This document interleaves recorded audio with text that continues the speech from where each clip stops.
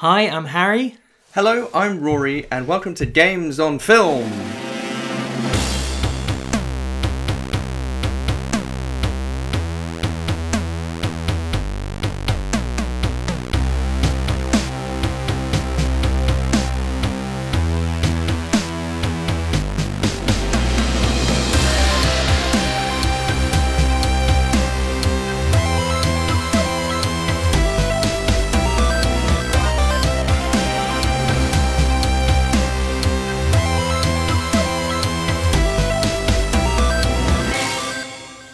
Right, so here we are with the film which gets its name from the famous Tom Cruise movie. Was it A Few Good Men? No? The Firm. The Firm? No, it's The Need for Speed. Muscle car. Are they called muscle cars or exotic cars? Because I was looking at... guess what? Fun fact, I'm not really a car person. No, neither of us are petrol heads. No. But I think I was trying to work out exactly what it was, and I settled on performance cars. I see. In the trivia section of Internet Movie Database, I think they're called exotic cars. Exotic cars. So I'm going to do my best. We're going to muscle through the car terminology of this film. Pun intended. What pun? I missed that pun there. Muscle through. Oh, good grief. God, I'm slow on the uptake today.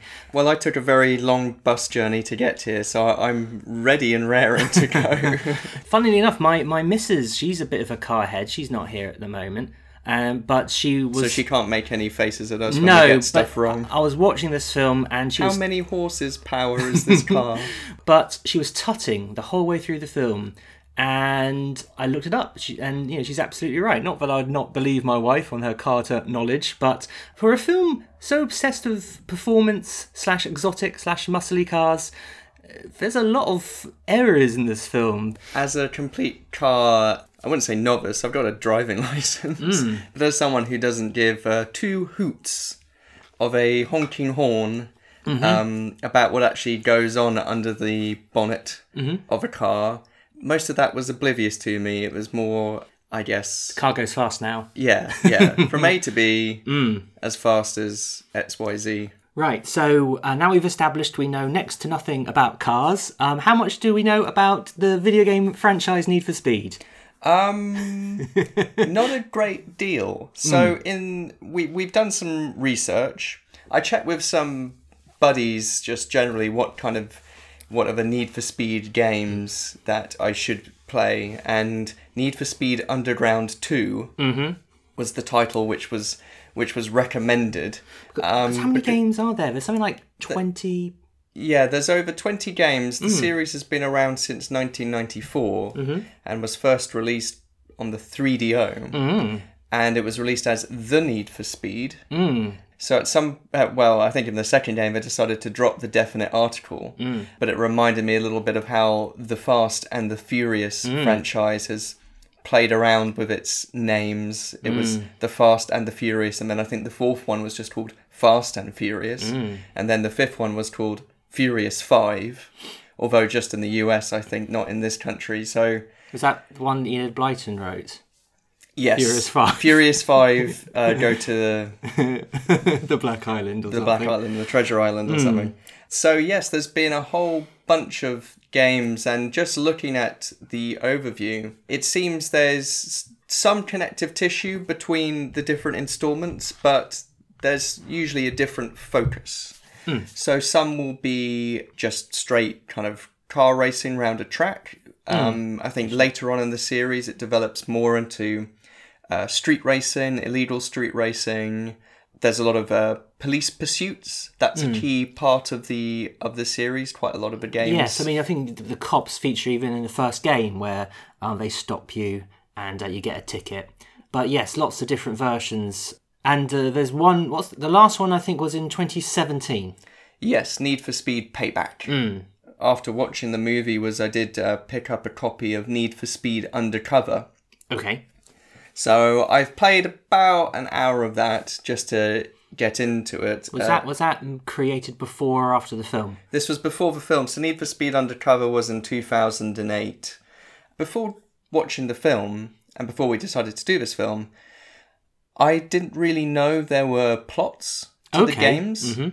And I thought they were just racing simulators, or maybe there was some sort of through line. I know a lot of the other games have done an open world thing, so I thought it was like you drive around and you do street chases and street races and police chases and all those kind of things.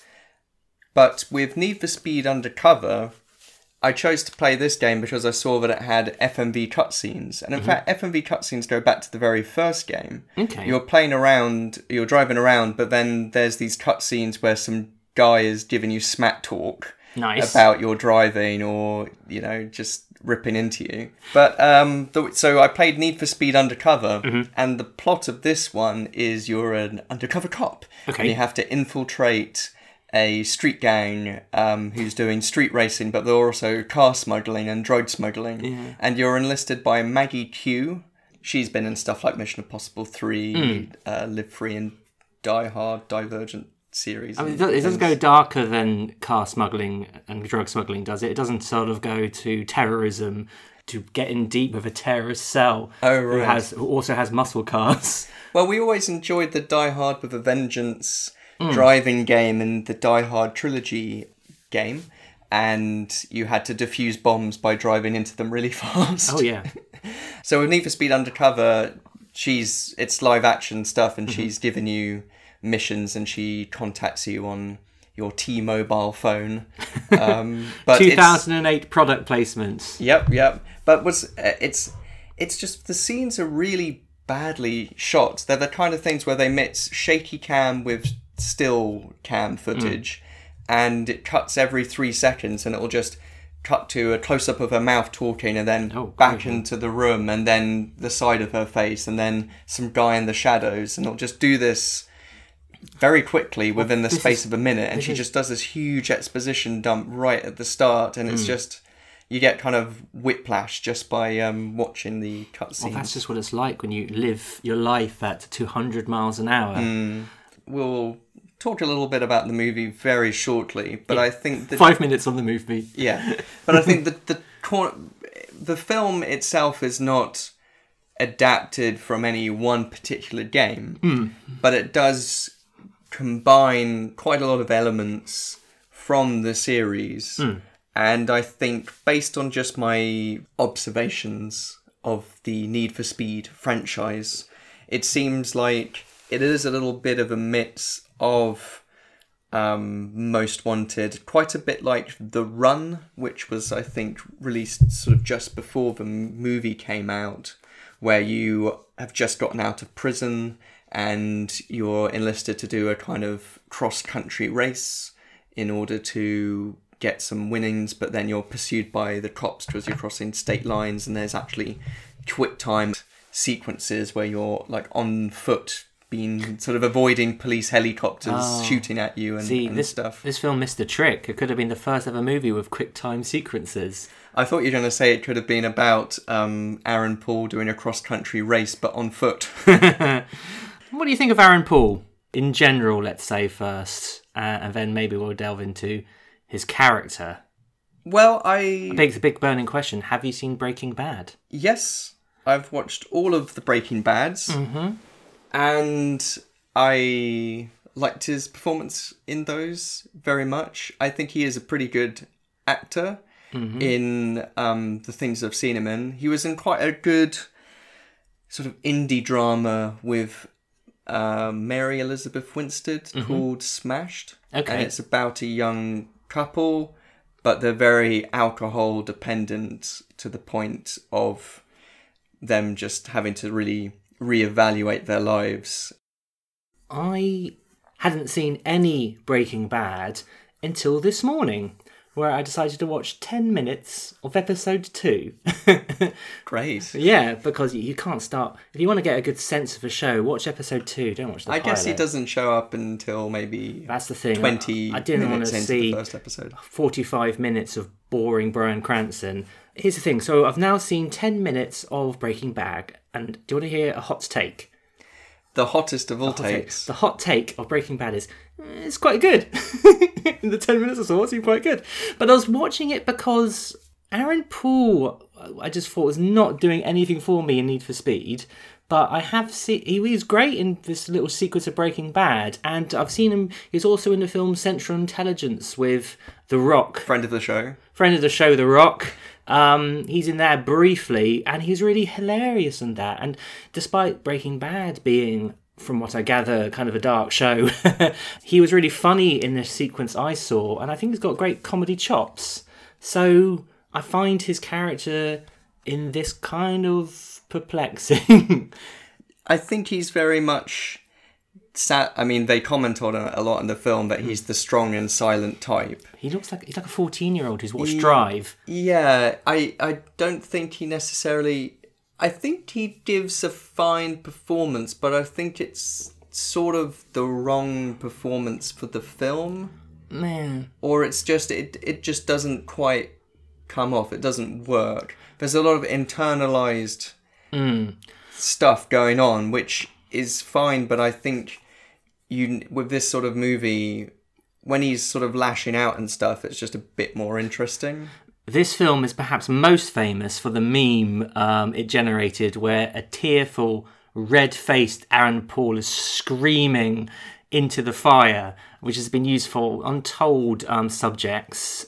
And the problem the filmmakers had is that this is kind of maybe a bit of a silly... Is it a silly concept? I don't know, but it's a concept of fun, and as a concept of cool cars doing flips and stuff, but it wants to have its drama, and so you can't really have Aaron Paul being too light and frothy. But let's get stuck into the film then, or at least in terms of the where we are on the cinematic landscape when the Need for Speed movie is released. When did it come out? 2014. 2014, okay. So I would imagine in response to the popularity of the Fast and Furious franchise. Yes. More than the game. Yes, I think the game was definitely popular. I don't think it was necessarily released at the peak of the game series popularity.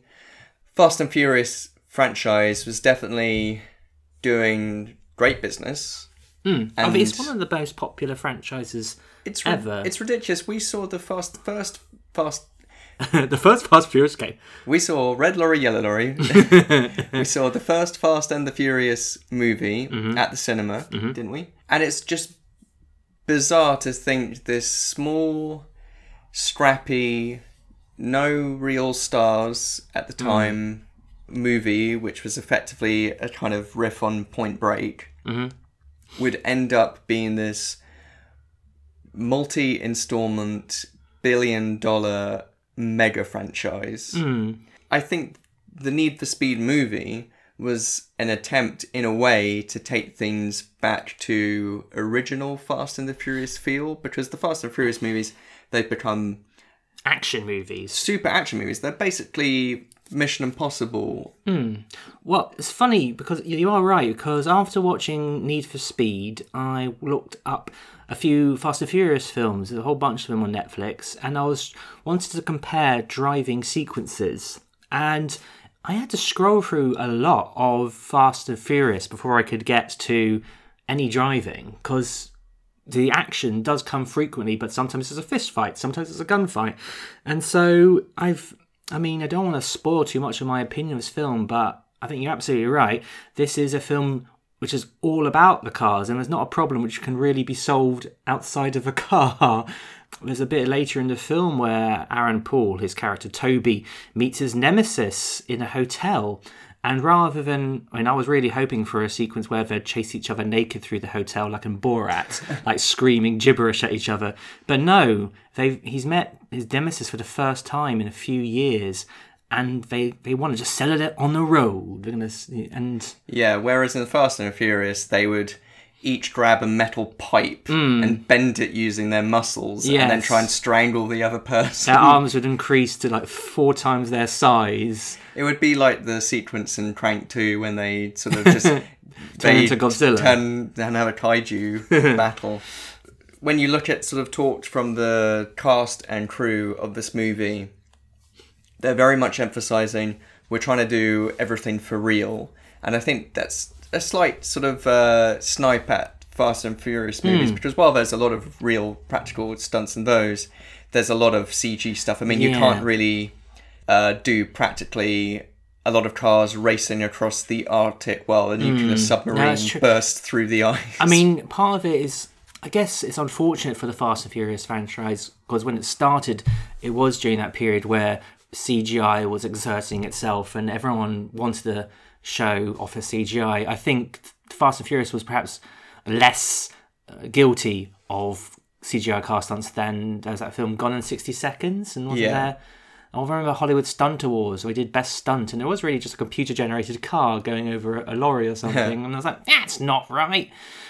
Because I went to see the Fast and Furious live stunt show at the O2. The world... On ice? No, but they did replicate the submarine sequence. Oh, nice. There's currently like a live Walking with Dinosaurs show as well. Yeah. Are there any dinosaurs? Well, I was disappointed that they didn't double book.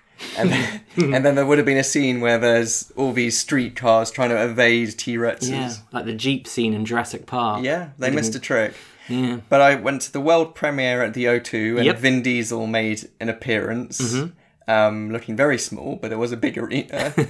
And what was fascinating about the stunt show was it was really lame. But your typical stunt show at like a theme park, like Universal Studios or Disneyland or that kind of thing, was about 10 times better than what I saw, because it's called Fast and Furious, but they were just in a very small arena, and all they could do is just go around in circles. And they would all try and augment it with all these. They had like a plot, they had audience interactivity, they had all these little bells and whistles, but it just came off really... I mean, I didn't pay for my ticket, so I enjoyed it for just how silly and... But you wanted your money back. No, I enjoyed it, but if I'd paid top dollar for it, I would have been a little bit disappointed. But sorry, anyway... To digress. We're talking about Need for Speed, and once again, The Rock has infiltrated and derailed our podcast. But I think it's useful to talk about the sort of the context of where it big was. car action movie style stuff, and what Need for Speed in its movie version is trying to I guess sort of Trying to do. And let's see whether it does it.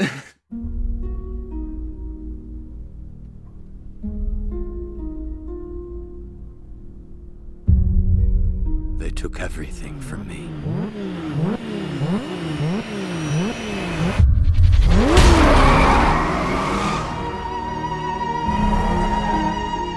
I do not fear, for you are with me. All those who defied me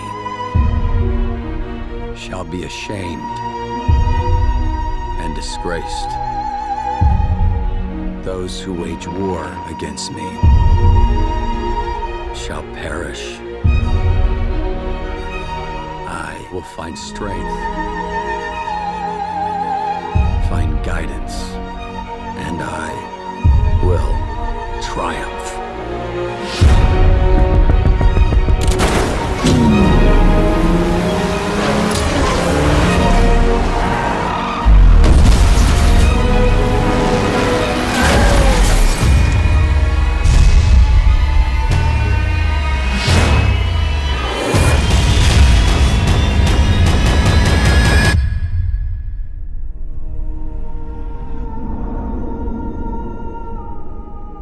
So we get the EA logo at the start of the film. So it did the old Marvel thing where it displays various items like footballs and other things you do in a video game. Because EA's not really known for like distinct characters, I suppose. True. It doesn't have its own mascot apart from just, I don't know, American football man.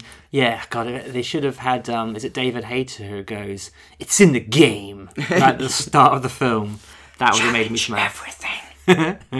So we have a lovely golden, black and gold hued logos, and then we cut to the golden sunlight over...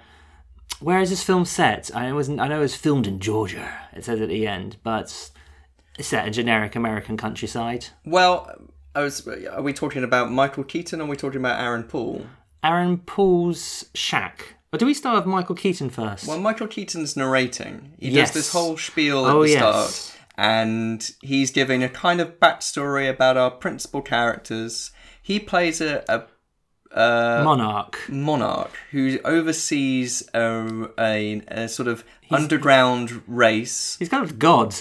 He pretty much is. Or do you think he is portraying his character from Herbie Fully Loaded? I forgot he was in that. Michael Keaton was clearly there for one afternoon. I mean, I'm always happy to have Michael Keaton in the film. An unexpected Keaton is worth 20% of a film's score. We're not too sure exactly what he's doing at that point, because he's narrating, but then is it a vlog? But it turns out it's more like I thought it was like a radio show. And I was like, who tunes into a radio show about this one car race? Yeah. But then it seemed, actually, no, he's like a Twitch streamer. But also, I know you can't really judge people's age when it comes to technology. The phrase Silver Surfer now refers to elderly people who have got all the time in the world to learn how to use their iPads. But I don't really get the impression that Mr. Keaton just has the knowledge to like do the dark web, because if the police obviously can't get hold of him, otherwise they would stop these illegal races. And spoilers, because we're going to be spoiling the Need for Speed movie during the duration of this podcast, but he's organising this race called the De Leon, and the idea is that the winner of this race wins all the other cars that people are competing in. So it's lots of performance cars that it's the big race at the end. So it's the big race at the end of the movie. Is based on a race in Need for Speed 2. Apparently it's a direct lift, which ends up in the lighthouse. But is Monarch in the lighthouse? That'd be interesting, actually. Because there's no lights or anything. Yeah, but the thing is that he's in a circular room, which even before we established there was a lighthouse later, it looked lighthouse-esque, like a disused lighthouse. And the race culminates with a lighthouse, and Aaron Paul's looking up at the lighthouse.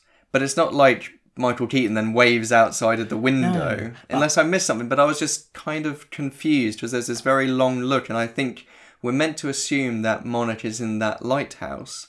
But then he organised this race, which the goal is where he lives or where he's based. And he basically brings the cops to him. I know. The cops go to this place, and they arrest Aaron Paul. You'd think their first thing to do would be, oh, why are they ending this race here? Oh, maybe we should scope this area, and maybe there's someone organising an illegal street race, because there's cute little mini lighthouse beacons to show the end of the race. I choose to believe that Monarch's not in that lighthouse, and it does seem like a really bizarre thing to have an illegal street race, which would definitely attract cops, to end at a dead end.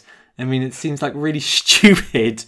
But going back to the question of whether or not Monarch is God, wouldn't it have been amazing if Aaron Paul was arrested and Monarch turns in his chair and there's Petey, who had died at the start of the film, and it turns out he's from heaven. Apparently God's mostly interested in what Aaron Paul and his garage is doing, and I think the one thing which puts that theory to rest is the fact when it does come to the final road race, he seems to not know what's going on. Everyone's tuning into him, and I guess he's got some sort of trackers, but I don't think he implanted GPS devices physically in all these cars, because they would have just driven up and he's not actually there. And actually people are watching him video commentary, and it's not like you can do that with God. But he keeps on saying, my sources tell me that someone has just spun off the track. And it's just like, okay, what is he? Is he what's his face? Varys from Game of Thrones. He's like, my little birds. My little birds have told me. My little birds have told me. Well, that the Lamborghini is out of the race. You know what? I think the filmmakers didn't give one shit, and they just decided, well, we've got Michael Keaton for an afternoon. I suppose he is the biggest name if you haven't watched Breaking Bad, so I think that's enough Monarch talk for now. Yeah. I just wanted, because he's the first voice. He sets the scene, and he basically gives the backstory, talking about how Toby Marshall, Aaron Paul, could have been a star racer, could have been a contender. And there's all this stuff about his dad was like a pro racer, but his dad has recently passed away. Or did he own the garage? which Aaron Paul now runs. A lot of people say sorry about your dad. And Yeah. that's a normal human thing to say to somebody whose dad has died. The bank people are after Aaron Paul as well. Yeah, because they want to shutter his garage because it's not doing great business. But his rival in this... Dom? No, is it Dom? Dino. Dino Brewster. Dino Brewster, dressed like Albert Wesker in his leather jacket and roll neck. Played by Dominic Cooper. Dominic Cooper. Do you think he was cast just because his name is a car? I did know. I read this in the old trivia section. Apparently, like everyone is pretty much the same height in this film because they're all in like small. These exotic cars have quite small cockpits, so you can't be too tall. Okay, like jockeys riding horses. Exactly right. In this film Spectre, which features exotic car racing through the streets of Rome, Dave Bautista really struggled to get into his the giant muscly Dave Bautista struggled to get into his Jaguar he was driving around. I'd like it if there was just 3 solid minutes of the movie of his character trying to get into his car. And not trying to get his shoes on the leather seats and all that stuff. Yeah. And this was the biggest car that I could afford. I want to give the start of the film props, though, because this narration and the cinematography gives this real romantic kind of vibe. It does feel kind of nostalgic and kind of lovely with all the little action figures they've got. There's the garage has got like Super Mario and Tetsu, Canada from Akira action figures and stuff. It preceded Ready Player One. Yeah, as a nod to geeks watching it. Yeah, there is a bit later on where they are all playing a video game together. I assume a Need for Speed movie. It would be strange if they were, I don't know, playing a rival franchise. Yeah, instead. Burnout or something. Criterion Games, who developed Burnout originally, they moved on to work on Need for Speed games as well. So, but yes, I imagine it was a Need for Speed game. I just couldn't work out which one. Do you think they could ever make a Super Mario Kart movie? Maybe if this Mario movie coming out does good business, they'll start doing it's all about a family, Luigi. I mean, I guess you could do like a Speed Racer style Mario Kart movie. Imogen Poots, who's in this film, would make a great Princess Peach. Yeah, why not? I hope to see her in the upcoming Mario movie. Well, because we talked about Wreck-It Ralph and Sugar Rush, and just looking at, is this the only video game movie based on a racing game? To my knowledge, I can't think of another one. I guess, I mean, this is the crux of the film, is how do you adapt Need for Speed, the games, as we've established, they do have plots, they do have characters, they do have a narrative running through some of the games. So if any racing game were to be adapted, I guess it made sense that Need for Speed was the one that was it. But I don't know.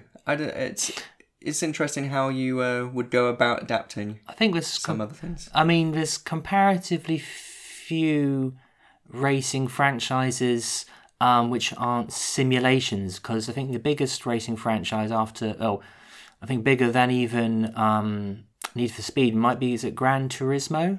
Yeah. And that's really just trying to make that as much as like driving a car as possible. Watching the videos of the video games, my pulse was racing because it's about avoiding the cops and things. So I think there's a good fit. And we'll get back to you in a moment, Dominic Cooper. We haven't forgotten about you. But, I mean, if we're talking about the adaptation side of things, I think this film frequently mirrors what it's like to play the game, not just because you're driving a fast car, but there's a lot of interior first-person shots with with the arms out. Now, you know, that was a selling point of the film Dune, but now this is just peppered throughout the of this film, and I think it's really effective of getting you in there. And I was getting the same vibe from the film as I was from the game, so I will get major props for that. It's something I hadn't seen before, I think, because I guess while there's been a lot of car racing games and a lot of, but not many adaptations in that sense, there's a lot of driving movies, a lot of movies focused on driving, but I hadn't really seen, at least to my knowledge, a sort of POV I think the nearest footage. thing, like in the Jason Bourne movies, where there's a lot of times when Matt Damon is driving a car and a car smashes into Matt Damon, and that's always the camera pointing at the person driving, Yeah. like a tiny GoPro or whatever. And this was the first time, and I honestly don't know how they did it, but like I said, it really gets you into the driving seat, for want of a better word. I guess they probably used peep show technology. Every film could use a good Pete show inward in a monologue. I mean, maybe Peep Show was the first time that's done a POV driving thing. Isn't there a scene when Mark is driving Johnson's BMW or something? I think that's in the car, very slow moving car in a car park, though, isn't it? But that was the, I guess that was the precursor. But actually, that's the question. When you're playing a racing game, do you first-person POV in your in-car view? I tend to go right down to the asphalt, so like no car bonnet, just right down at the front of the road. I find that a lot easier. I know the idea is that if you look at the reverse, if you look outside the vehicle, then you can see more about other Your cars spatial awareness and stuff. But yeah, right down first-person perspective. But if it's, for me personally, if it doesn't have a honky horn, if there's not one button on your controller devoted to a beeping sound, I don't think it's really a racing game. I was looking for the horn on Need for Speed Underground, and I'm not sure I found it. Is it? Did you want to phone up the 2008 customer services? It's like you can do all this speeding and crashing into cars and knocking over giant pipes and building sites and causing all kinds of chaos, but you're not allowed to honk. No. If you've got an N64, you want to play a great racing game made by EA, check out Beetle Adventure Racing. It's 100% Volkswagen Beetles. So, Dino. I got very confused because I kept wanting to call him Dom, but Dino arrives on the scene in tow an old flame of Aaron Paul's Anita. And he's played by Dakota Johnson of 50 Shades. I couldn't work out if it was her, but I think she's got bigger hair in 50 Shades. Well, I guess this was pre 50 Shades or something. Yeah. She's got quite a small part in this. Slightly significant, but she's quite a small role. Although she is also the sister of Petey. Petey. Yeah, okay. So Toby Marshall of Toby's Marshall Motors, he's got a whole crew. So he's got a kind of gang who follows him around the whole movie, and they're a bunch of redneck mechanics, but they're a diverse bunch. Entirely secondary to Aaron Paul's Craig Daniel. Wants and desires. Yeah, they basically do what he says. I mean, here's the boss, I suppose. Yeah. But he gives us this after. So just briefly, Dino offers them to do up a fancy pants car, and his crew are like, "Oh, we don't need him." And then Toby is like, "Oh, well, actually, things aren't going so well at the Marshall garage." And he gives them. It's kind of like he's their dad, and he's like, "Oh, He also does this. Aaron Paul does this little eyebrow thing, which is just like Michael Keaton. I think they could be like. It could have been that Michael Keaton was his dad. Maybe Monarch is his dad. Maybe Monarch is a time traveller and he's watching from space. He's watching from the distant future in his little capsule. And the fact, the problem is, if Monarch never leaves this room, we can fit any narrative into his Michael Keaton's. He's just the watcher, and today he's watching some dude bros driving cars. But next week it'll be just an entirely other film plots. Perhaps he's watching the Fast and the Furious peeps in another universe. Maybe he's the Watcher. Wasn't Stanley in Marvel? Yes, that's what I'm thinking of. In Guardians of the Galaxy meant to be like the Watcher or something, so that's why he appears in all the movies. So Dino gives the crew this proposition after a nighttime street race. There's an establishing street race which kind of demonstrates how, what positions and what jobs they all do. So one of his crew, Benny, likes to be called Maverick, which I guess is a Top Gun Need for Speed reference. He's flying a plane. So he flies a plane, and then Mr. Robot is like Rami Malek is... What's his deal? Well, he's kind of the computer guy in a lot of ways, is he not? I guess so. So, I mean, I've not seen Mr. Robot. In fact, this film is completely populated by stars of TV shows I've not actually watched. But every time he got near a computer, I was like, oh, are you sure? Then I realised this was a film about illegal street racing, so... I guess it starts off with them at like a kind of drive-in cinema, which is playing Bullet. Oh, you really want to do that? But what you were saying about the sort of nostalgic feel, it's definitely embedded in this Americana feeling, and the fact that it does this sort of cross-country drive through all this kind of landscapes of America. I mean, it looks gorgeous. It's in a really city. Nicely filmed. They go to Detroit. They go to, I don't know, Death Valley or whatever. Go to California. Yeah, it definitely tries to capture that feel, and the fact that Petey, I guess, is dressed a little bit like James Dean. Oh, kind of old style Americana, and they emphasize this blue collar redneck attitude, but I don't know Mount Kisco, New York.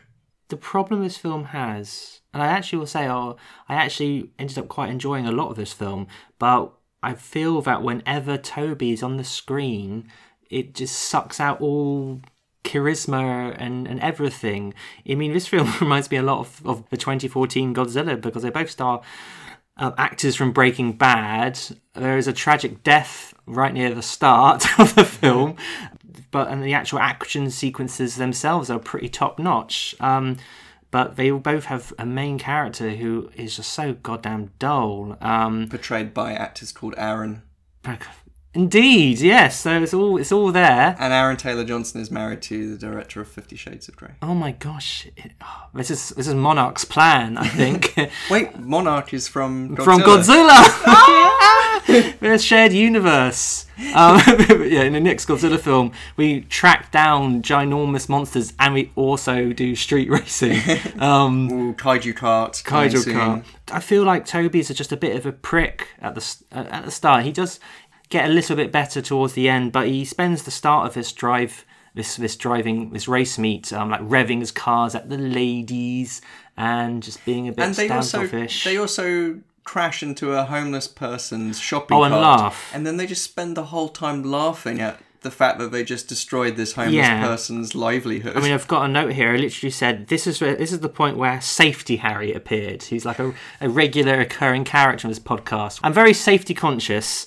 And this film does seem to try to sidestep the idea that these are very dangerous people. I mean, at the end of the film, did you see there's in the credits, there's a paragraph about how not to engage in illegal street racing. They do that at the start of the video games as well. So. But they made sure they put it just far enough into the credits that most people will have disappeared to get into Fiat Unos and start doing sort of donuts. In the cinema car park. Yeah. What is the point of that initial race other than to show that he's good at going fast? Well, I think it's just to establish the unit, the team, the characters. Oh, yes, because Maverick watches from above to see if there's any oncoming traffic. He can't see homeless people, obviously. And then the rest of his crew is sort of there for support. I think we sort of jumped ahead a bit, but this impresses Dino enough to say, hey, you guys are good with cars. Why don't you make this car? And you think this is going to be a big deal, but actually in the very next scene, they have completed the car. So what's special about this car is I think it was created by a very famous designer. Well, it's this Ford Mustang, and it was meant to be designed by Ford and Carroll Shelby, who I looked up, and he was this car designer. They're just dropping names. Yeah, so it's this legendary vehicle which has come into Dino's possession because Dino is like this, I guess, race car driver. I think he owns a dealership, and obviously he likes to race cars too. I thought we were going to have a sequence in the garage, a bit like Chitty Chitty Bang Bang, where they sort of when they're making this magical car. Wouldn't it be amazing if, like, at the end of the movie, Aaron Paul pulls up to the Daily and he's like, "Wait, is that Genie? Is that Genie 1 or whatever?" And it's got bubbles coming out of the tailpipe and little helicopter wings. And then at the end, it sort of like drives past the lighthouse and then flies off into the sunset. But like halfway through the film, is literally picked up by a helicopter, so they missed a trick again. It could have been like just halfway through the film, having not established this in the slightest. He drives off a cliff, Imogen Poots screaming all the way down, and then he presses a button which looks like a candy cane, and out pops some wings. And that'd be just about as realistic as half this film. So they were at this show, and everyone's very impressed with the car. Mainly because there's some holographic horses. Yeah, that's pretty sci-fi. It's odd when a film ostensibly set in the real world has like massive CGI holograms and stuff which you wouldn't get. Because there's a bit when there's the POV and when he's testing the car, is it the Ford Mustang? And there's this kind of illuminated heads-up display. Yeah, which is very video gamey. As well. I think those things do exist, but it definitely does strike you as like, ooh. Ooh. I did notice that the speedometer on the heads-up display never really matched the speedometer on the actual car. Oh, really? so it's like the little, the dial. The dials, yeah, but hey-ho. So we were introduced to Imogen Poots for the first time. He's an actress I quite like. I first saw her in 28 Weeks Later, which I think is an underrated horror sequel. She was in Green Room. Oh, yes. That's a great film. Fright Night. Oh, yep. So, yeah, you're reminding me now. So, she's been peppered in a few things. She's always great. She representing Britain. Has she ever done an American accent? Yeah, I think so. Okay. But she's got a very Britishy ears, British accent. Julia. And she meets Toby and Petey. When do you think she starts fucking with them? Because her first thing she says was, "Is it fast?" And in the scene, I think, is very much trying to tell us that these boys don't think she knows anything about cars, and so she shows them up. But I think she was doing that from the get-go. And I think she was... but I think she was... That's like her tactic. She's like some sort of... True. She's a buyer. She works on behalf of this guy called Ingram, which we don't really get the lowdown of, but I guess he's basically just rich British dude. And she works on behalf of him, and she knows Dino, and it's clearly like her thing is like she goes around and sort of buys and sells cars. And I think she just kind of, because everyone else is dressed in fancy schmancy gear, and then there's these guys with like t-shirts and denim jackets, and I think she's like trying to play them on a little bit. So it's not really it's not really their fault that... I don't think she's like, oh, you guys are idiots because you're treating me wrong. I think she's deliberately trying to make them do that. It's absolutely right. It's like when you play a poker game and you always need to tell people that you're a beginner. The fact that Petey then says, "I really love Piers Morgan." That's hilarious. Just to pick that apart a bit, this is a film written by Americans. At the time in 2014, do Americans generally love Piers Morgan? Well, I think they know him because he was the replacement for Larry King, was it? Oh, right, okay. And I think that's why they know him. So I think the fact that he says, "I really love Piers Morgan," I think it's more like him trying to say, "I'm going to name a British person that maybe you'll know," and because they might sort of think, yeah, because he was kind of known at the time in America before he returned back to Britain, unfortunately, to it made me laugh contaminate anyway. our morning TV. Yeah, I mean, I wasn't quite sure if why I was laughing, but it made me laugh. Yeah, it was not a line I expected in Need for Speed was, "I really love Piers Morgan." I don't think anyone expects that line from any human being. No, not even Piers Morgan. I think probably he actually stares at his small mirror in the bathroom every morning and goes, "I love Piers Morgan." Yeah, that's true. He probably does refer to himself in the third person regularly. Piers Morgan wants an egg. Piers Morgan hates women. Wait, I'm just doing a voice. I'm not. These are not alleged statements. This is me doing a character. The character of Piers Morgan. Character Piers Morgan, exactly. I really love Piers Morgan. So this is how it goes: is that you're very quiet and very tough, and then you're just constantly cracking these hilarious jokes. Julia, Imogen Poots, she basically is asking how fast the car goes. And says that if it hits 230, which is what Toby suggests it can do, then they've got a deal. So Does she have a need for speed? Or is it more of a want for speed? It's a deal for speed. But Is no. she the one? Is she the one who has the need for speed? Because it's part of a deal. If the car doesn't go the speed that she needs it to go, then there's no deal. She needs that speed, and she gets it. Yes, they go to Hooray. a test track, and Toby I have to say, proves. driving at a corner at 150 miles per hour, I was like, shit! That was one of those other first-person views, so that was exciting. Again, I find the driving stuff in this tip-top. Well, the film was the director Scott Waugh Yeah. is his name, and he comes from a stunt background. Oh, right. So that suggests that he has an eye for those sort of things. So I think the driving sequences, they're not the flashiest, craziest kind of things stunts wise, but No. I think they do definitely sell the speed and the danger. I mean, I'm aware that this film wasn't a smash hit, was it? I mean, how did it do? It did well enough, I think. I mean- I think it's made about, I think the budget was about 60 million and it made around 200 worldwide. So it did a fair enough chunk. I mean, the acting is not great across the board.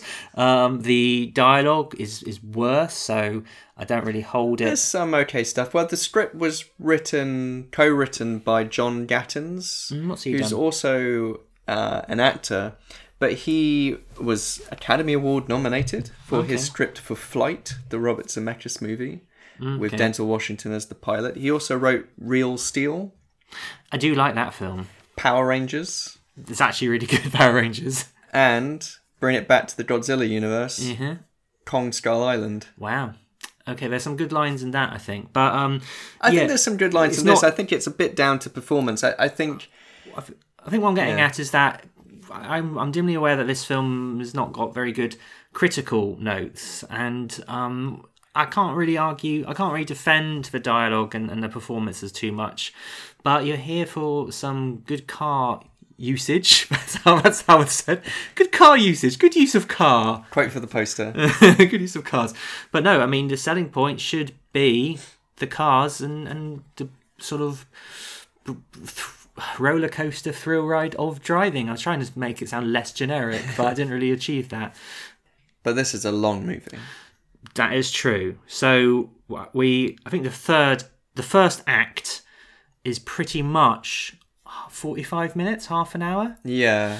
Because what happens is they manage to impress Imogen Poots' buyer enough to sell this car, so Dino gets what he wants, and Basically lays down a deal because Toby is giving him an attitude, and Dino... Yes. I like there's this shot where it's them on the racetrack and you can see Dino's wearing very big heels.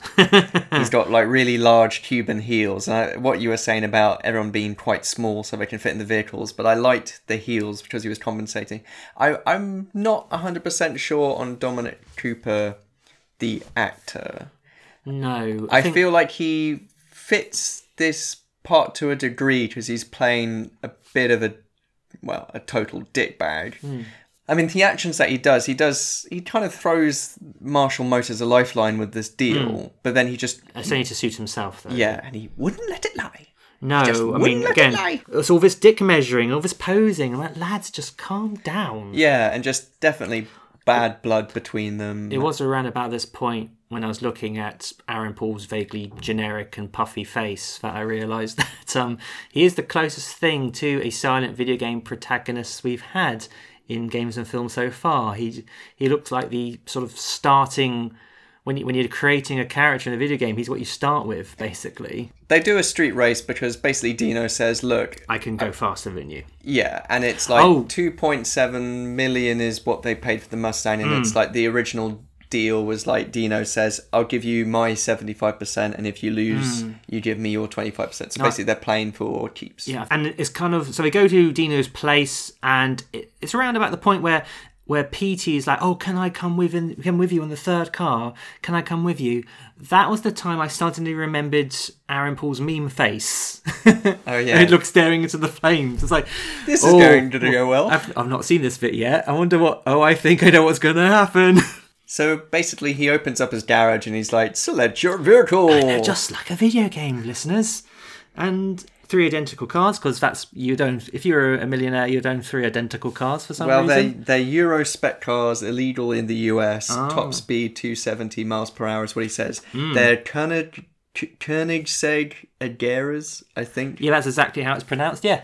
Koenigsegg Niggets. fast cars.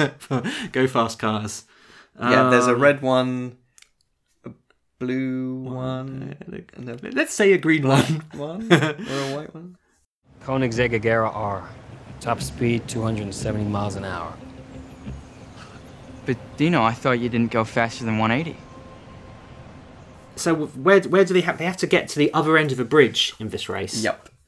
It's looking like Toby's going to get into the lead. They get to the bridge and they're just about to go over the bridge when Dom rams... Dino rams... Dom is the main character Vin Diesel plays in Fast and Furious. I see, okay.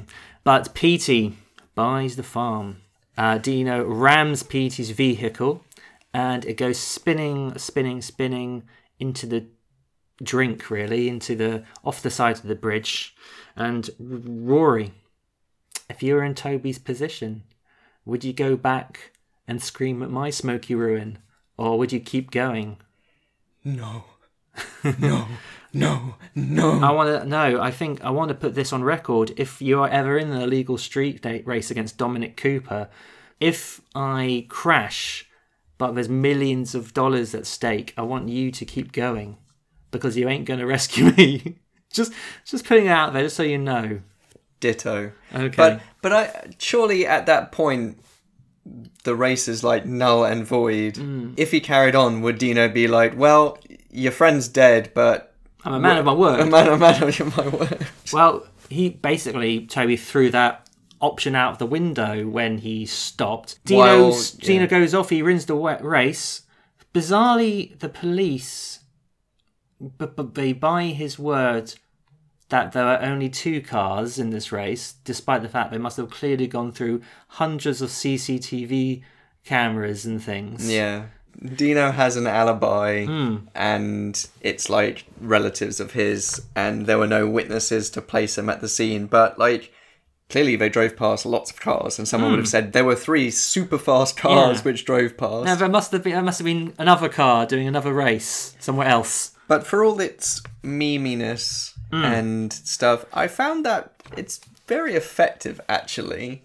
Personally, what I thought. When there's the shot of Petey just, like, realising, oh shit, I'm going to die now, in the car, Aaron Paul, then. in slow motion, I sort of thought, oh, this is pretty effective. I'm sort of with you. My view of the scene has been affected by the meme, so you can't say that he's not giving it his all, and this is his one chance to sell it. And I feel like it kind of does, because I'm sure on set or location, they would have said, this bit is important because the rest of the film is predicated on... Everything you do next is because of this moment, so you really need to believe he's totally fucked by it. But I think it does cross the line slightly into silliness. So though I believe the passion, it's kind of silly. We cut to 2 years later. Toby is leaving prison, having done his time. I like him a bit more when he's an ex-con. He seems to have chilled out a bit, being in the clink. First thing he does when he gets out of prison is basically, I need to call Ingram, who I sold the Ford Mustang to, and I want to use his car to race the De Leon, and if I win, I'll give him half of the cars. Not down the middle, as in half a car each. Yeah, what am I like, supposed to do with you this? get the front and I get the back of like 4 really expensive sports cars. That's kind of my logic. Was like, well, I've got the front of a Lamborghini and the back of a Porsche. I call it the Porscheghini, and it's £1 squillion. This is why you're not a car dealer. That's why, yes, I'm not a car dealer. But in order to do that, obviously, he needs to hook back up with Julia, who informs him that the location isn't known until just beforehand. But it's her little birds. Her little birds, my spiders. My sparrows. Tell me that it's going to take place in California, and they're obviously in New York. So they need to get cross-country, breaking parole by crossing state lines in the process. I don't think prison's reformed him, you know. No, it's like, now you're not going to do any illegal street racing when you get out. And he's like, no. I promise. Vroom, vroom, that's my ride. And the next hour of the movie is him just like driving very carefully. Reminds me, when I first played my first ever Grand Theft Auto game, I stopped at every red light because I didn't realise I wouldn't get in trouble with the police if I drove through it. It's only when you like run over someone that you start to get in trouble. Start to get in trouble. Things went from bad to worse. She says that they've got 48 hours to get to this race. And again, according to the trivia, it will take 45 hours if you just drove at the correct speed limit up the motorway. But they need to make a diversion. They need to pick up Mr. Robot, who's working in an office building in like a job, like a horrible soul-destroying job that, you know, a lot of our listeners must work at.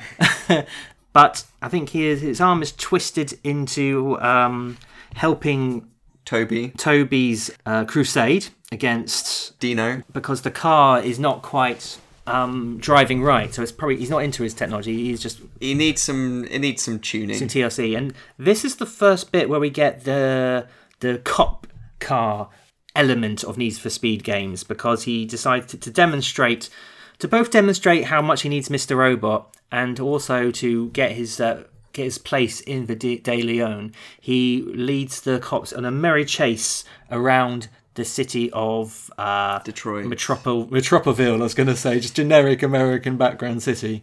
What's the place in Powerpuff Girls called? Townsville.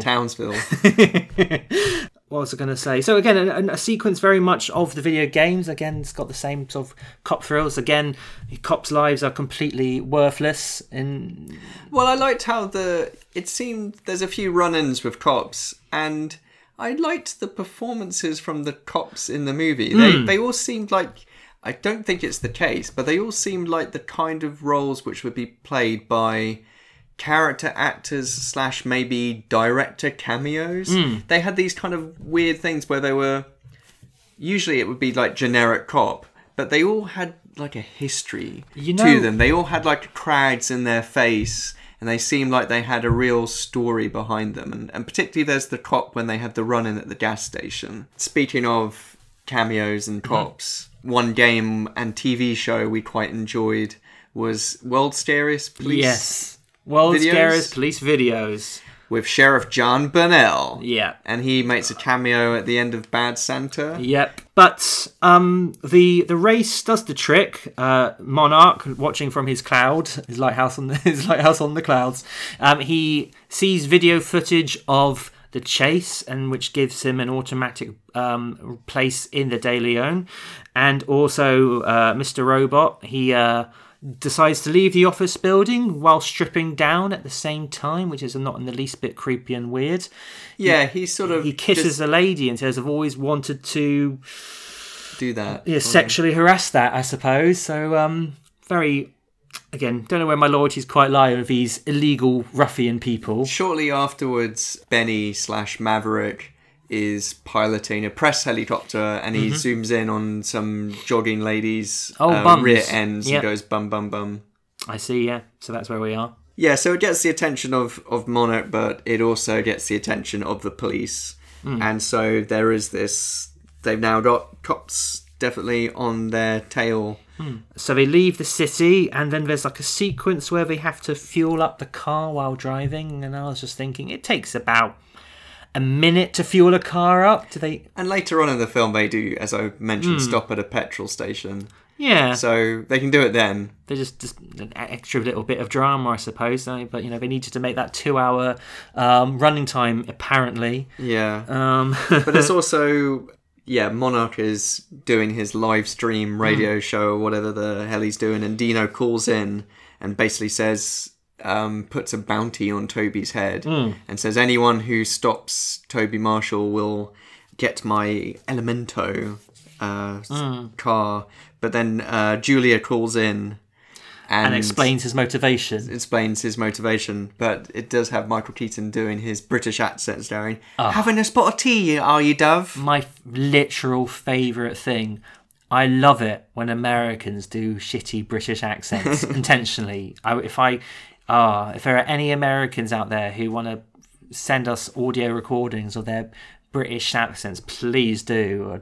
I'll just put it onto my MP3 player and I'll listen to it all day. Because Julia explaining that later on, speaking of accents as well, she, in front of a cop, does her own accent work. So it's Americans doing Brit, and it's Brits doing American as well. So yeah. I literally asked the question earlier, can she do an American accent? And she Yep, demonstrates it in the very film. This is getting good. I believe you, you crazy little tart. Toby Marshall versus Dino Brewster. That's a deep rivalry right there. Yeah. I hear you, honey. I hear you. Two of you out there, flying across the country at killer speeds to prove something while you're tearing up the American asphalt. Born to run, baby. Born to run. Toby Marshall, welcome to the De Leon.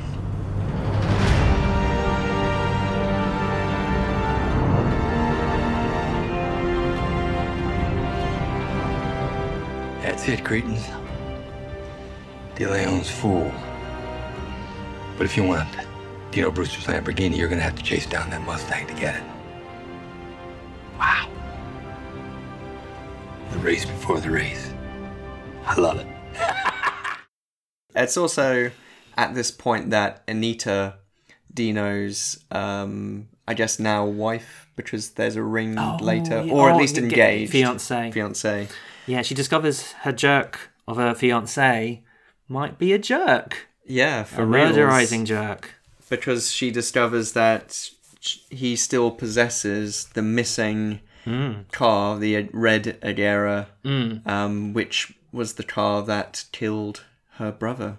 For some reason, it reminds me of the infamous glove on the O.J. Simpson trial. But we have to see if Dominic Cooper can fit inside his car. It's not exactly conclusive evidence. I thought you were going to say when I said because it's like a red car that killed Petey, it's not Christine. No, but it's got the scuffs and it's hidden because it's obviously evidence. You can't get rid of it. It's quite a hard car to get rid of. Yeah. But we cut to a little bit of softening between Aaron Paul and Imogen Poots, their characters, and she gets to drive his Mustang for a little bit, and her face when driving it would be my face when driving it. She's like, oh, cool, blimey. And then suddenly they get rammed from behind by, I guess, contract... Well, they're just car killers. Well, they're people that heard Dino's bounty. Yes, I guess. And I think it's the thing is with this film. It's a long movie, and it definitely feels like 3 or 4 plots. We're gonna say 3 or 4 hours. Well, not that much. But did you watch it all in one go? No. Okay, I had to break too. Because it could be, illegal street race movie, or it could be cross-country road race, or it could be framed for a crime I didn't commit, or it could be there's cops on our tail, or it could be there's a bounty on my head. And it just has everything. Henchmen. Maybe too much. Yeah. I don't think we needed this sequence, for instance. You would have missed this bit then where one of the henchmen goes blast those buggers as they disappear off the road. So I did enjoy that, although the sequence does culminate with them driving off the cliff. And I didn't expect this to turn to Wacky Races really, but I was getting Wacky Races vibe. They drive off the cliff to be picked up by a helicopter, and far from tearing the roof off the car, they get gently lifted to some salt flats. The helicopter that Maverick is now flying is a military one, and is he a military man? I think, but they keep on calling him Liar 1, and I think they sort of just don't think that he can pilot a military helicopter. Toby and Julia finally make it to San Francisco. San Fran. They are 23 minutes late. Oh dear. But he gets to the hotel and... Even going by helicopter, they're 23 minutes late. Yeah. Rubbish. Well, they only went by helicopter for about 5 minutes. Yeah, for 23 minutes, maybe. Yeah. And that's where they have the aforementioned encounter with Dino. Our main character, Toby, he goes into the car and Julie's like, oh, you saw him, didn't you? That was him. And he's doing a curious sort of mouth breathing type thing. I think whenever he's like really angry, he goes like... And he did that in the 10 minutes of Breaking Bad I saw as well. So that's his little acting trick to seem really not altogether with it at the moment. But they're driving to this hotel when a truck crashes into them using pretty much the aforementioned Jason Bourne effect of a camera being in there and all things going crazy. There's the moment where Julia, who's trapped inside the crushed car, is imploring Toby to scarp her, and then we hear him run off. We hear him go... And then suddenly he's by the side of the door and he gets her out. So it's not entirely keeping in character because you've already established he's a chap who will go back for people, even if it's not in his best interest. But that was like a nice bit of heroism. And I did start to soften towards Toby at this point. Well, they get in touch with the Beast. Who's the Beast again? The support vehicle. Oh, the support vehicle. And they get her to a hospital and he leaves and decides to call Anita. And the pic that he has of Anita on his mobile phone is a picture of her from the drive-in when they first meet in the movie. Yeah, it's That's just creepy. She's wearing the... Well, I don't think it's a photo he took at the time. I think it's... From his top pocket. He's recording the whole conversation. But no, because it's not even... It's her facing away from the camera. Oh. So it is literally just a still taken from the camera footage the movie of her, like, looking at... Like that bit in House of the Dead, which we talked about, where... There's a photo which is actually just a screen capture from the film. Yeah. So It's just that, but that's if you look closely, the magic of the movies. If you look closely, that's just the pitch they've used for Anita, because they clearly didn't have a still from another part of the movie and didn't get a photo elsewhere. But yes, it's clear. She explains that she is now left. Well, I think she knows. We're led to assume that she knows Dino ordered the truck hit as well. She's left Dino. She knows Dino was responsible for Petey's death. She is nursing the black eye as well, I think. I didn't see that. I think it's clear there, that Dino has roughed her up. Oh, I've totally missed that, I must say. She lets Toby know that Dino's history special red car is in storage and gives him the keys. Can you imagine if she just called it his special red car? That would really annoy the character of Dino. She goes, I've got the GTFR Ferrari Bloody Blue. And she goes, you mean your special red car? But there's a lot of scenes where people talk against what Dino is saying in front of other people. No, so that's Anita true. does that earlier. So it's like, but I thought da-da-da-da-da. And then Petey does it earlier saying... But I thought you only drive up to 180 miles an hour or something. No, but I did notice Imogen Poots did it to Toby. So there's actually a through line of the women undercutting the men, which I quite enjoyed, actually, because these are, again, kind of do-bros who think they're king shit. I liked the poetic nature. It was quite poetic that he is driving the car that killed Petey. Yeah, so he shows up to the De Leon... the next day with narration from God, establishing the race parameters and the rest of the all the fighters. Here's a screen with the there was one where there's a British guy in it called British Paul, English Paul, and they've all got the Gooch. They've all got their faces and their cars just like a character select screen. I like that a lot. But I think, the symbolism of him showing up, this is a good bit of Dominic Cooper's performance when, like, he sees that car. He's got nothing to lose now. Yeah, and it's just like ghost from the past. It's come back to haunt him. It's hubris. It's the last thing he wanted to see is Toby driving the car that shouldn't exist. That killed Petey. Yeah, and we actually we watched a little bit of this of the start of this race again just before recording the podcast, because there is like a bit in the trailer with narration that I was convinced was in this film, but it's absolutely not. So we're watching this scene again, and I was just getting pumped. You know, the Toby comes up to Dino sitting in his car, looking even smaller than he usually does, because you can't wear heels on your arse. you can have a booster seat. You could have had a booster seat. It's when you get a V8 booster. When you are at a restaurant with a small child and you don't say, can I get heels for my baby's arse? You say, can I have a booster seat or great. A cushion? Oh, it would have been golden if like Dominic gets out of the car at the end and he's got little heels. always just got a booster seat, and Toby has to retrieve that first. But that's nice bit of pressure building. Yeah, that's the drama. That's what Monarch is really getting jazzed about. He's like, oh, this is going to be the race of all races because it's all about that's why he wants Toby in the De Leon, because not because he's got the fanciest car or because he's in it for the drama. And he's watching how many people are on his site at the moment, and there's like 6. He's like 6. So that's the most viewers ever. Shout out to my to my peeps. And everything goes quiet.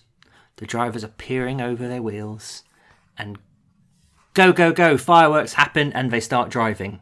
And then we get into another fantastic driving sequence. I feel like I will watch this film again a few times, and I think the acting bits in between the film are maybe not the best, but they pass along well enough. And my mind turns to a film which is out in the cinemas as we record this podcast, Mission Impossible Fallout, which is praised for its practical sequences. But there's sequences on the motorcycle where Tom Cruise is clearly cycling in between CGI cars. And it feels just it ruins it slightly. So, I mean, again, I'm not going to drive around a city on a motorcycle without a helmet, but it was so refreshing to see really amazing, expensive looking cars slipping through the wind, slipping through the air, and just filmed so beautifully. And I mean, you've said in Tron you got a bit bored of the computery sequences, and in other films you seem to get bored during the selling points, like in Wing Commander. So how do you feel about these cars? The driving sequences are pretty good. They're fairly well shot. You can understand what's going on, the geography of the scene, the characters, what they're doing. You get the feeling that the actors are actually in the cars doing the driving. It's not all just stunts or CG or special effects. But because they are trying to be more grounded, there's no one stunt where I was like, wow. I think Petey's crash, that's quite impressive. There is like a grasshopper jump that they do earlier on. But I think because it is trying to be more realistic, there's just not huge amounts for it to go, and it just has to sort of look stylish. And I think the POV stuff is what really sells it. But so yeah, I thought they were fine, but I think there was maybe just too much of it. I think if the film was shorter, it could have lost a couple of those sequences and not been any lesser for it. And I think I did like some of the dialogue stuff. I liked Imogen Poots in this film. I thought she brought like a different kind of energy than I was expecting for this sort of movie. Yeah, I obviously did very much enjoy the driving stuff, and the cops make a reappearance. And we mentioned earlier, they are doing their level best to do blockades and throw helicopters in the way. Yeah, but they're basically doing it to the extent that they want to actually kill these people. Like Well, that's America, man. yeah, but it's like, yeah, they're trying to stop it, but it seems they're doing some very reckless, dangerous stuff, particularly when there's like a school bus of kids in the area and things, you know.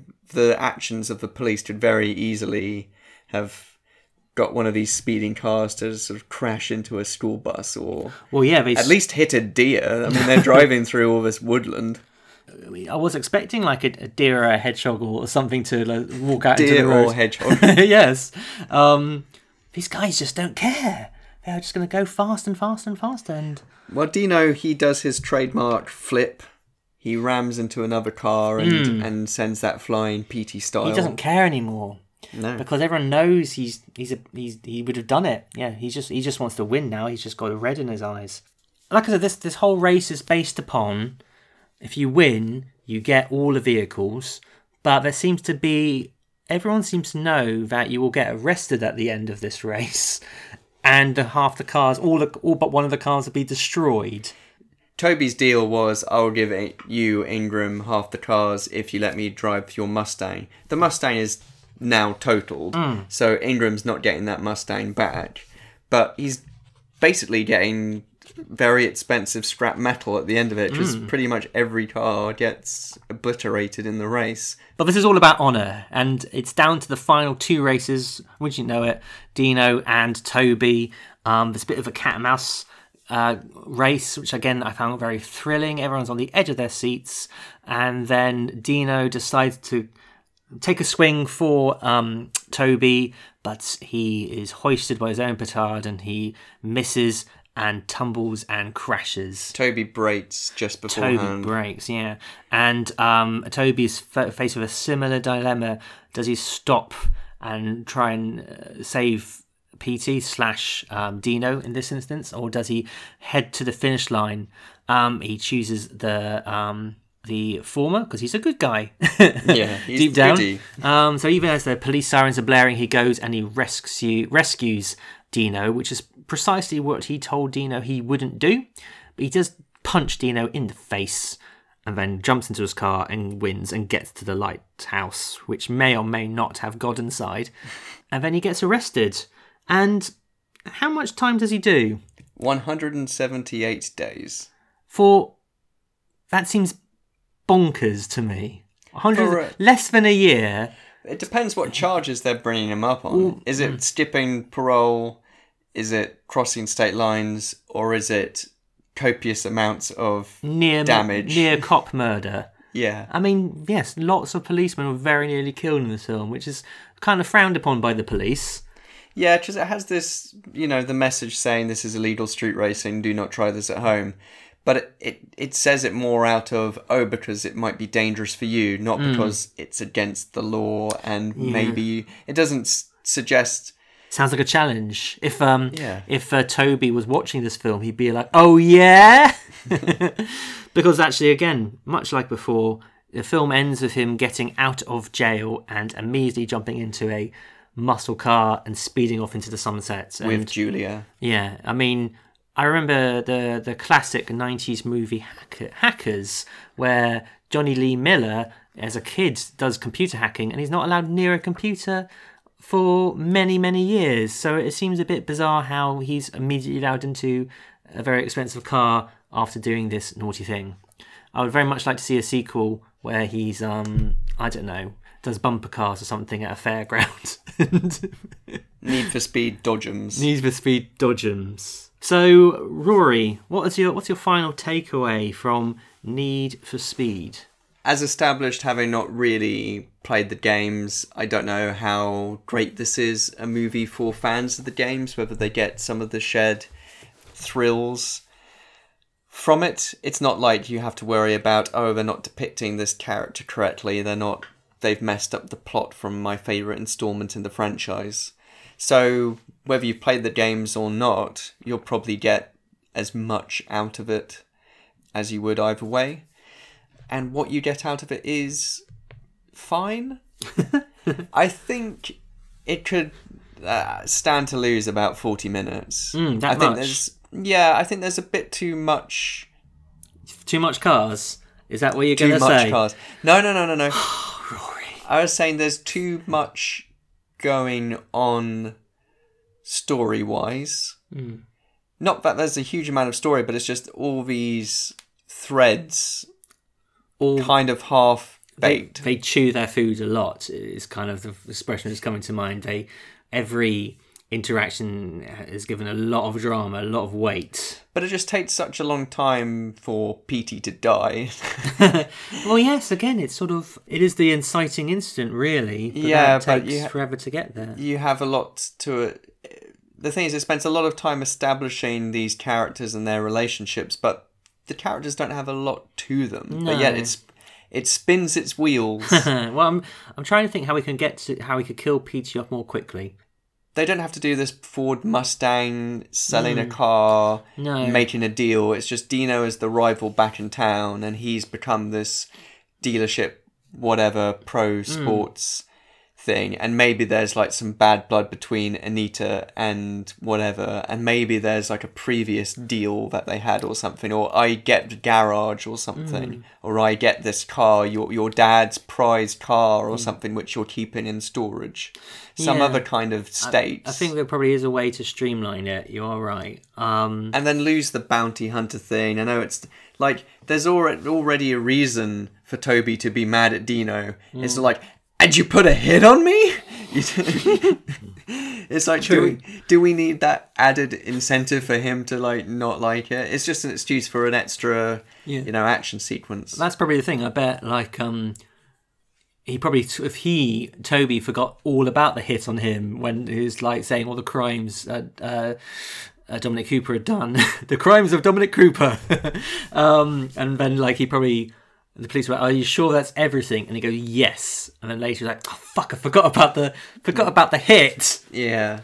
Yeah, I mean, I don't find the drama in between the driving sequences that compelling, but I feel like I will return to the car chases a few times. I mean, I just do like a cop car chase, I suppose. Has it given you incentive to play any of the Need for Speed games? You know what? I think it might have done, because like I said, I didn't. I had to watch YouTube videos, and the only other game equivalent I can think of is Grand Theft Auto, when you've got like a 5-star rating and all the police are after you and you can hear the sirens and all that stuff. So I may pick up a future Need for Speed game. Well, there's plenty of old ones to go back to too. Yeah, that's true. Well, I think I would recommend Need for Speed then, but I would say don't feel the need to watch it all.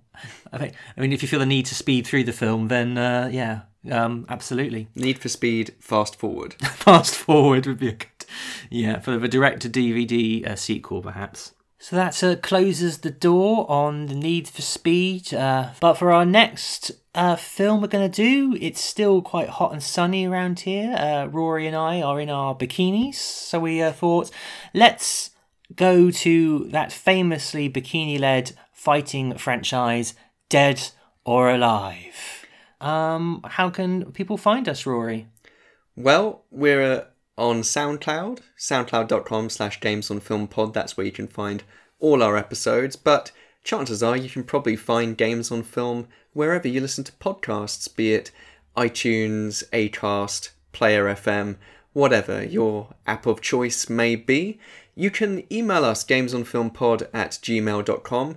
You can find more information and various memes and silly nonsense on twitter.com/gamesonfilmpod, facebook.com/gamesonfilmpod. We're also individually on Twitter. I'm at Rory Steele. I'm at Only Man Who Can. And the theme music for the show was composed by David Lightfoot. Just a little plug section in terms of our other activities. I also help run Gamer Disco Club Nights. You can find information about Gamer Disco on Facebook and Twitter for all our future events. And what about you, Harry? I do a bit of stand-up comedy, so if you want to see me, just find my website, just type in Harry Steele Comedy and you'll find me, I suppose. Okay. Well. Have you satisfied your need? My need for podcasts? Yes, your need for podcasts.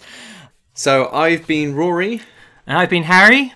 And the only thing left to say for Need for Speed is... The motor vehicle action sequences depicted in this film are dangerous. All stunts were performed in controlled environments with professionally trained stunt crews on closed roads. Do not attempt to duplicate the action portrayed in this film. Bye!